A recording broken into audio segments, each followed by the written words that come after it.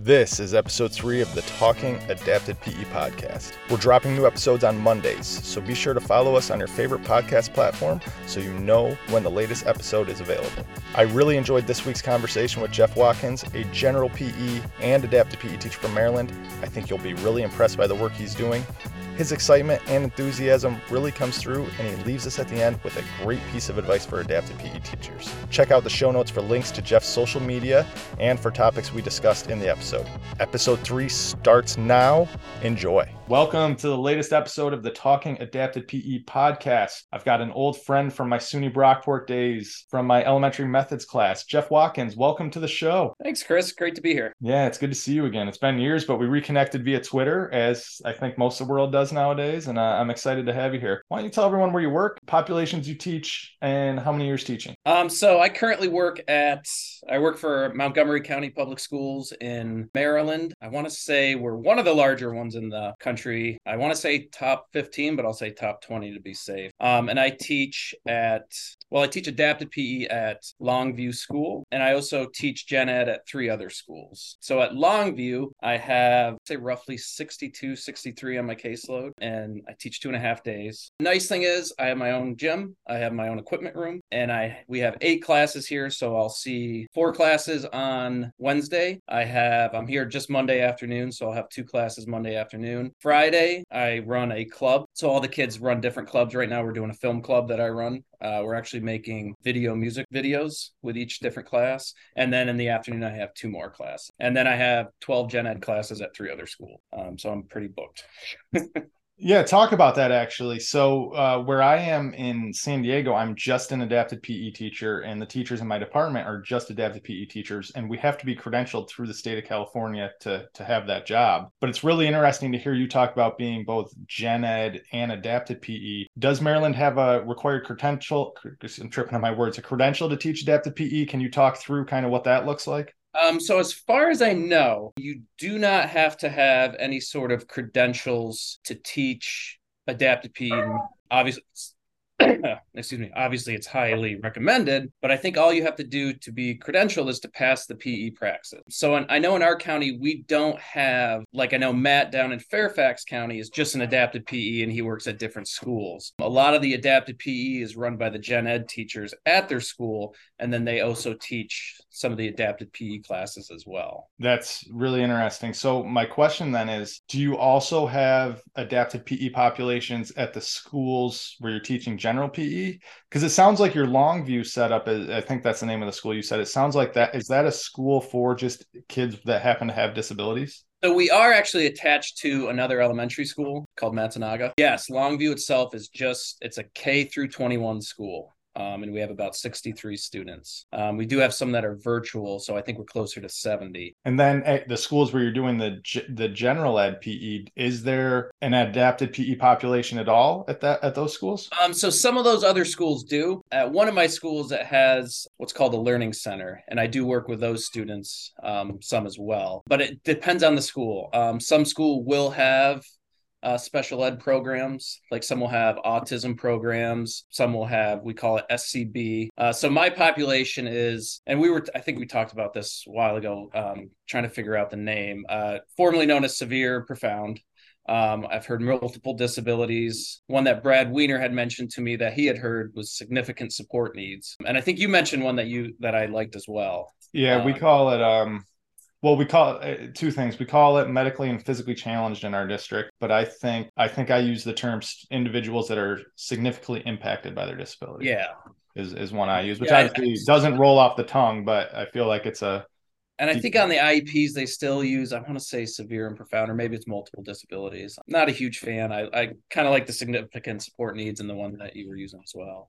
Yeah, I think we're seeing a shift in language. I mean, around the world in any area, we're seeing a shift in language. But in this specific case, I think we're seeing a shift towards identifying the level of support needed is how especially I'm seeing a lot of this in sort of movement within like our neurodivergent communities and things like that. Like how do we identify their needs more appropriately? So at your school, that's a specialized school. It sounds like all of the kids would be pretty obvious that they need, let's call it adapted phys ed, but something that doesn't maybe look like traditional phys ed. So You're the PE teacher, but you're teaching what we call adapted phys ed.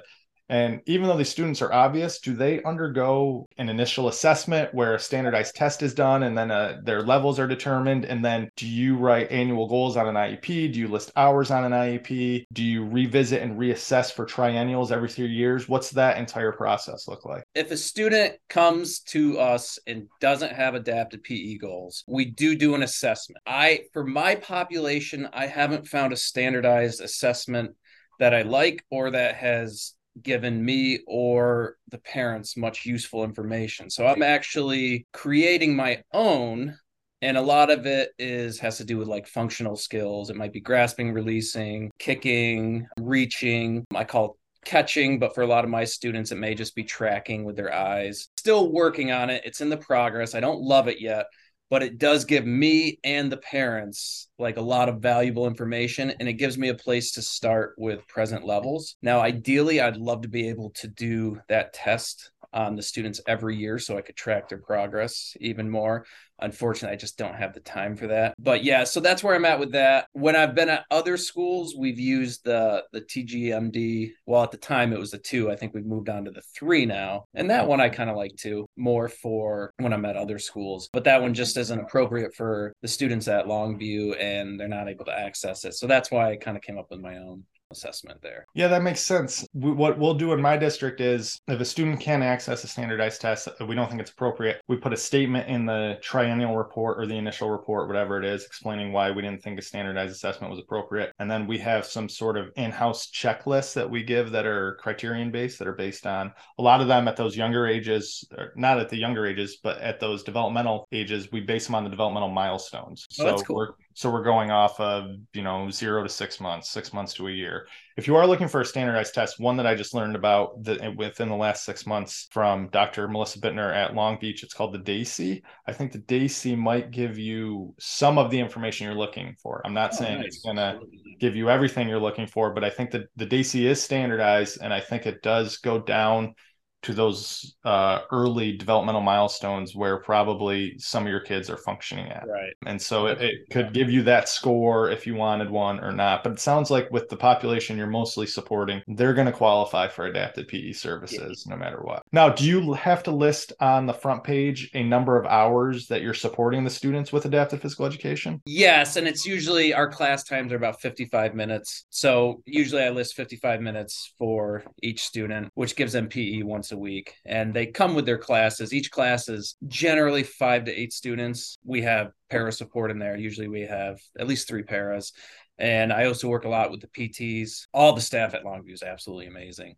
And the PTs are so supportive. So we're always working together like that. So yeah, so usually it's just what I list on is the 55 minutes. And then on our IEPs, in addition to that, we actually have a spot on the front page where we have to say the type of physical education that they're receiving.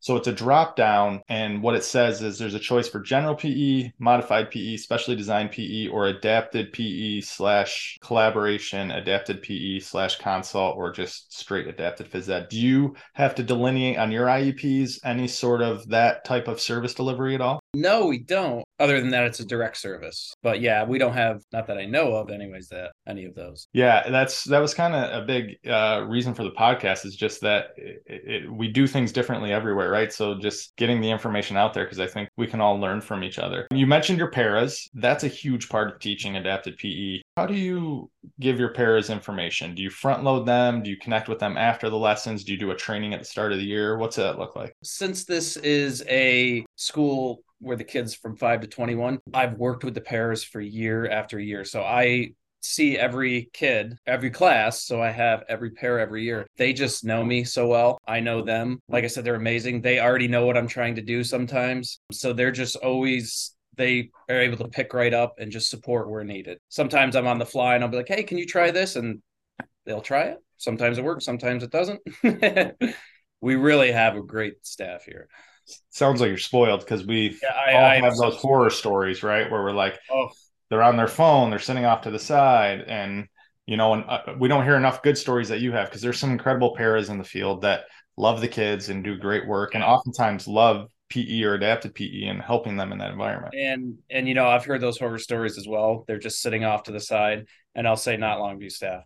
They are fully engaged with the kids and not just helping them, but they bring a level of energy that just makes the class so much better. Better for the kids, better for everyone, and just makes it fun. I cannot speak enough about my staff and how they make me look good as well. I really can't underestimate how great they are. It sounds like it's a school culture that Yes, it is really everywhere, is. and that's what you want ultimately. So your other schools were the general ed PE teacher. Do you ever have a case manager? Sorry, that's my own lingo. Case managers in my district are the ones that are the special ed teacher that, manage all the service providers and So that's everything. the same here. Yep. Okay.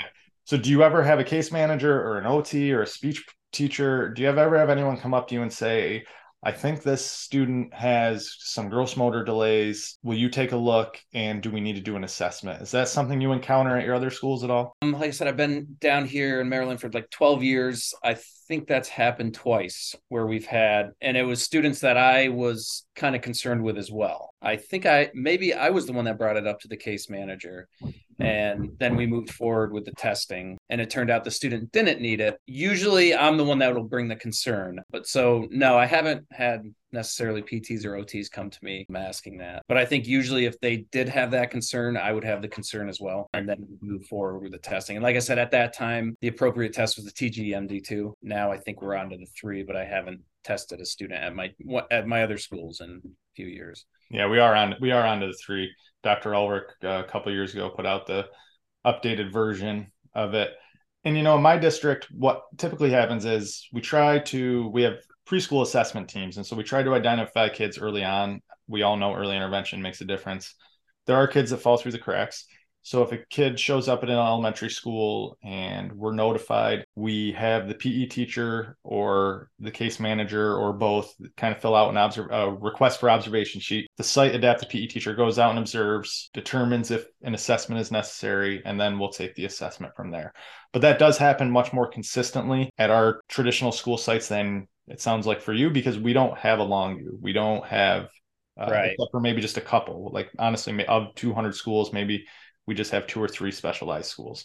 So we're all out. So we have the designations we use is we have mild, moderate, and then we have moderate, severe. Again, don't love the language that we're labeling those with. Not my choice though.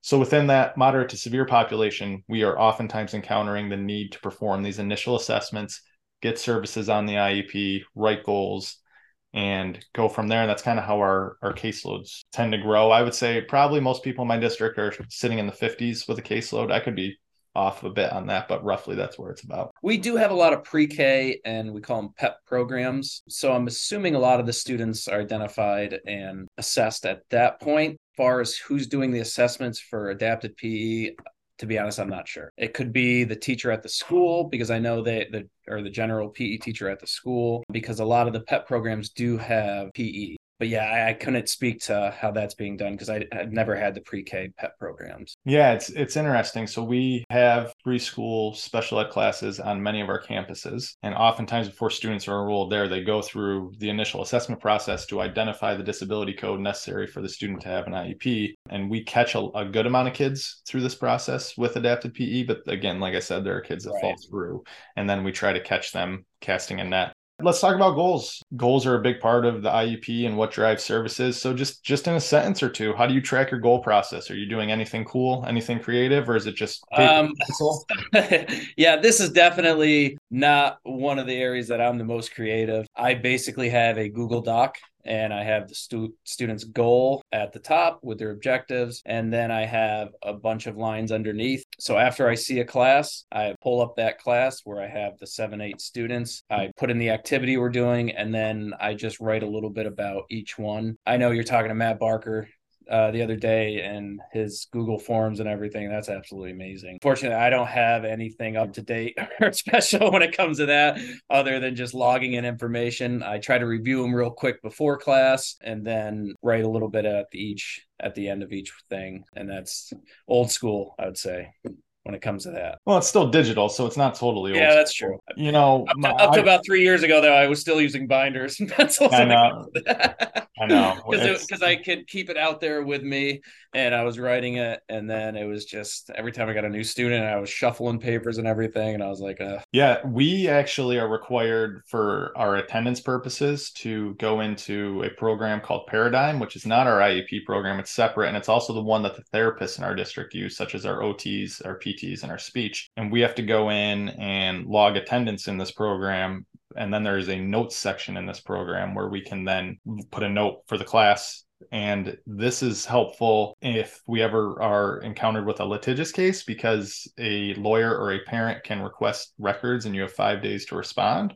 I don't know if you've ever had to experience that, but we can print it out in an Excel format or a PDF format even, and give it right to them. And it's right there, and we fall within that legal timeline. So we actually have to use a specific program to do that. Now, what some teachers will do is they'll use a Google form or Google Doc and then just transfer it into said program. That's the way that a lot of the teachers in my district track goal progress is through putting it in that, because then when that student moves on to the next teacher, it is housed somewhere centrally. But we didn't always do it that way. It's been for a number of years now. Now, we all use visuals. We all go about it differently. And I'm the kind of person that is sometimes, I'll plan out my visuals and then I'm like, oh, but we have this other thing going on, and I'm fumbling through them to try to get the Velcro off and get the right one on. But if you use visuals, where do you get them from? How do you go about it? One that I like is Lesson Picks. Okay. I'm not familiar. I'll look into that. I think it's like $35 a year. It has a lot of great stuff. And actually, I was texting Jody Duff the other day. We share ideas back and forth. She's amazing. She sent me, I think it's called Symbol Sticks. She was doing some sort of, I don't want to get it wrong. It was either a dance or gymnastics or some sort of movement. It had all these great visuals. It's almost like stick figure, but it's really cool for like balance on one leg. And it was just really cool. So I'm going to look more into that. But yeah, I definitely love Lesson Picks. I know our SLPs, I think, use Boardmaker a lot. So our SLPs here are awesome as too. So if I ever ask them for anything, they usually within an hour will have me. We use Boardmaker in our district, but my department is Mac heavy and it does not work with Mac. Oh, interesting. So we are trying to get some licenses for Symbol Sticks. So I have heard that one. I am not familiar with the Lesson Picks one you just said. So I will for sure give that one a go, because I'm always looking for places to get my visuals and what. How do you stay current on best practices and changes in the field? Well, I do present a lot at other places. Usually when I go somewhere, I try to go to as many other presentations as possible. Obviously, Twitter. I think Twitter is the greatest thing. I've been able to get so many different ideas from so many great teachers, just direct messaging back and forth. But yeah, that's probably where I keep up to date and get new lesson ideas and stuff like that. Yeah, you're really active on Twitter. That's how we actually reconnected. You share so many great ideas. The listeners of the podcast that are coming back have heard me with some of my other guests. We've talked about switches, and this is an area that you are proficient in, I would say. I just didn't know if you could explain to people, maybe not so much what a switch is. I think we've covered that you push a button, it's cause and effect. You push a button, something happens. But maybe could you walk us through the switch you created that you think is the coolest or you're the most proud of? I just did a soccer unit, and for the longest time, I've been trying to figure out, like, a lot of my students have very limited leg. So what I was doing was setting a ball up. I'd prop it about as high as their feet are, because most of them are in a wheelchair. Some of them are in gait trainers, and we work from there. So I had the ball tied to a switch, and actually a wobble switch, that when the students kicked it, it turned on a leaf blower and fired a ball towards the goal. And I had a goalie that's moving back and forth. That is Matt Barker's idea. That is one of the coolest things ever. It's just a moving target that moves back in front of the net. But the great thing about the switch is, so I could sit there and I could work with a student, extending their legs to make contact with the ball and knock it off. But to me, that's not as fun. They're still working on great things, but it wasn't as motivating to the kids. But for them to be able to knock the ball off and then all of a sudden see a ball shooting towards the goal past a goalie, now all of a sudden I'm getting these huge reactions and smiles out of the kids. All the paras are jumping up and down. For a lot of students I didn't think had the leg movement, they completely showed me wrong or proved me wrong. Like, they were able to functionally move their legs to knock that ball off, and they were getting so excited. So that was one of my favorite ones, and it was just so much fun. I'm going to bring up one that just went I'm going to use the word viral loosely because I think in the adapted PE space, going viral is like getting 500 likes on Twitter as opposed to like a famous person going viral for Right, whatever. right, But millions. you shared a tweet recently that I will say went viral for adapted PE, and it didn't involve a switch at all. And it was just really cool because you just took two folding tables and you had them sloped so that your students could reach up to the top of it and just release a horseshoe and play horseshoes against each other. And I thought that A, it was simple, and B, just what a cool idea that was. So kudos to you for that. Yeah. So, and that's one of the reasons I love that so much. So, a lot of my students, my goal might be grasping and releasing, very functional skill. How can I turn that into, an adaptive PE activity? And that's one of the ways is the horseshoes. And I love the tables because, and I know a lot of adaptive PE teachers are on the road going from school to school to school, and they can't necessarily take things, but that's something that's at every school.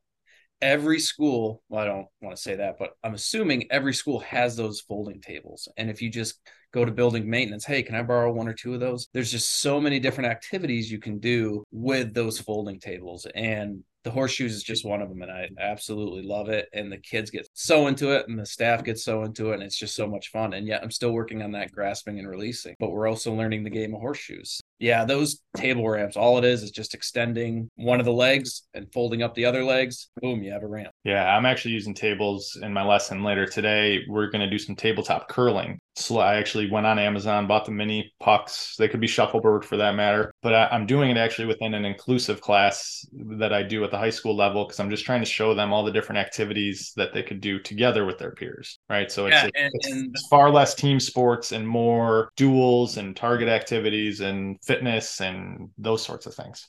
And sometimes I'll have the staff play horseshoes against the students, and they have to toss the horseshoes in your more traditional sense, where the underhand tossing it up and the students slide it down. So it's a very, very inclusive. So for my curling unit, I use scooters. So I create a target area, and then I'll set up ramps all around, and the kids drop the scooters down, and it's really cool. And if you check my Twitter, it's in there somewhere.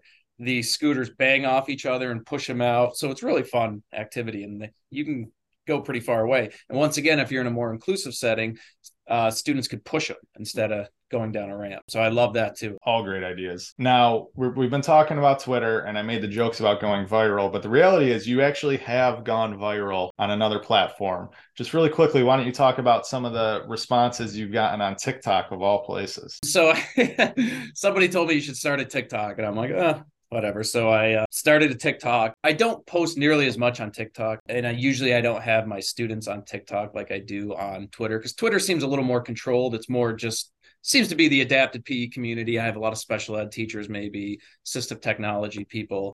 TikTok seems to put it out to everyone. So I don't post quite as much on there. But yeah, I remember I posted, it was either my first or second video, and I posted it in the morning. And I think I checked it before I went to bed, and I had, 10,000 new notifications or something like that. And it was over 1 million views. And a few of them or the one went, I think, close to 4.5 million. And then I posted another one, and that one went over 1 million. And then a lot of the other ones, I think, sit around 10 to 20,000. And then I posted another one. That one was close to 1 million. So it was just really crazy.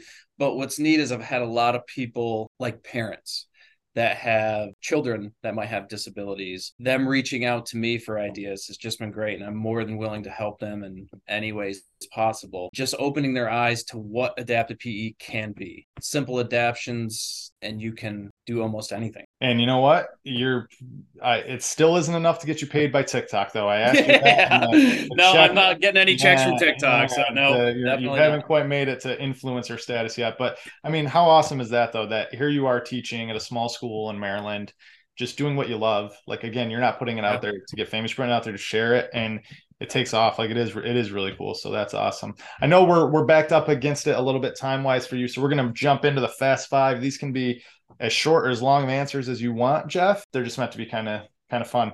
So what's your favorite piece of equipment? Favorite piece of equipment, I would have to say I have a Switch adapted trike. It's an electric trike. That's somewhere on my Twitter feed as well, too. This is a motorized electric trike that I took a switch and I wired it into the trike. It's a dual tandem, so it sits two people. So I'll sit there, and I also took one of the seats out and I put a wheelchair backing in it.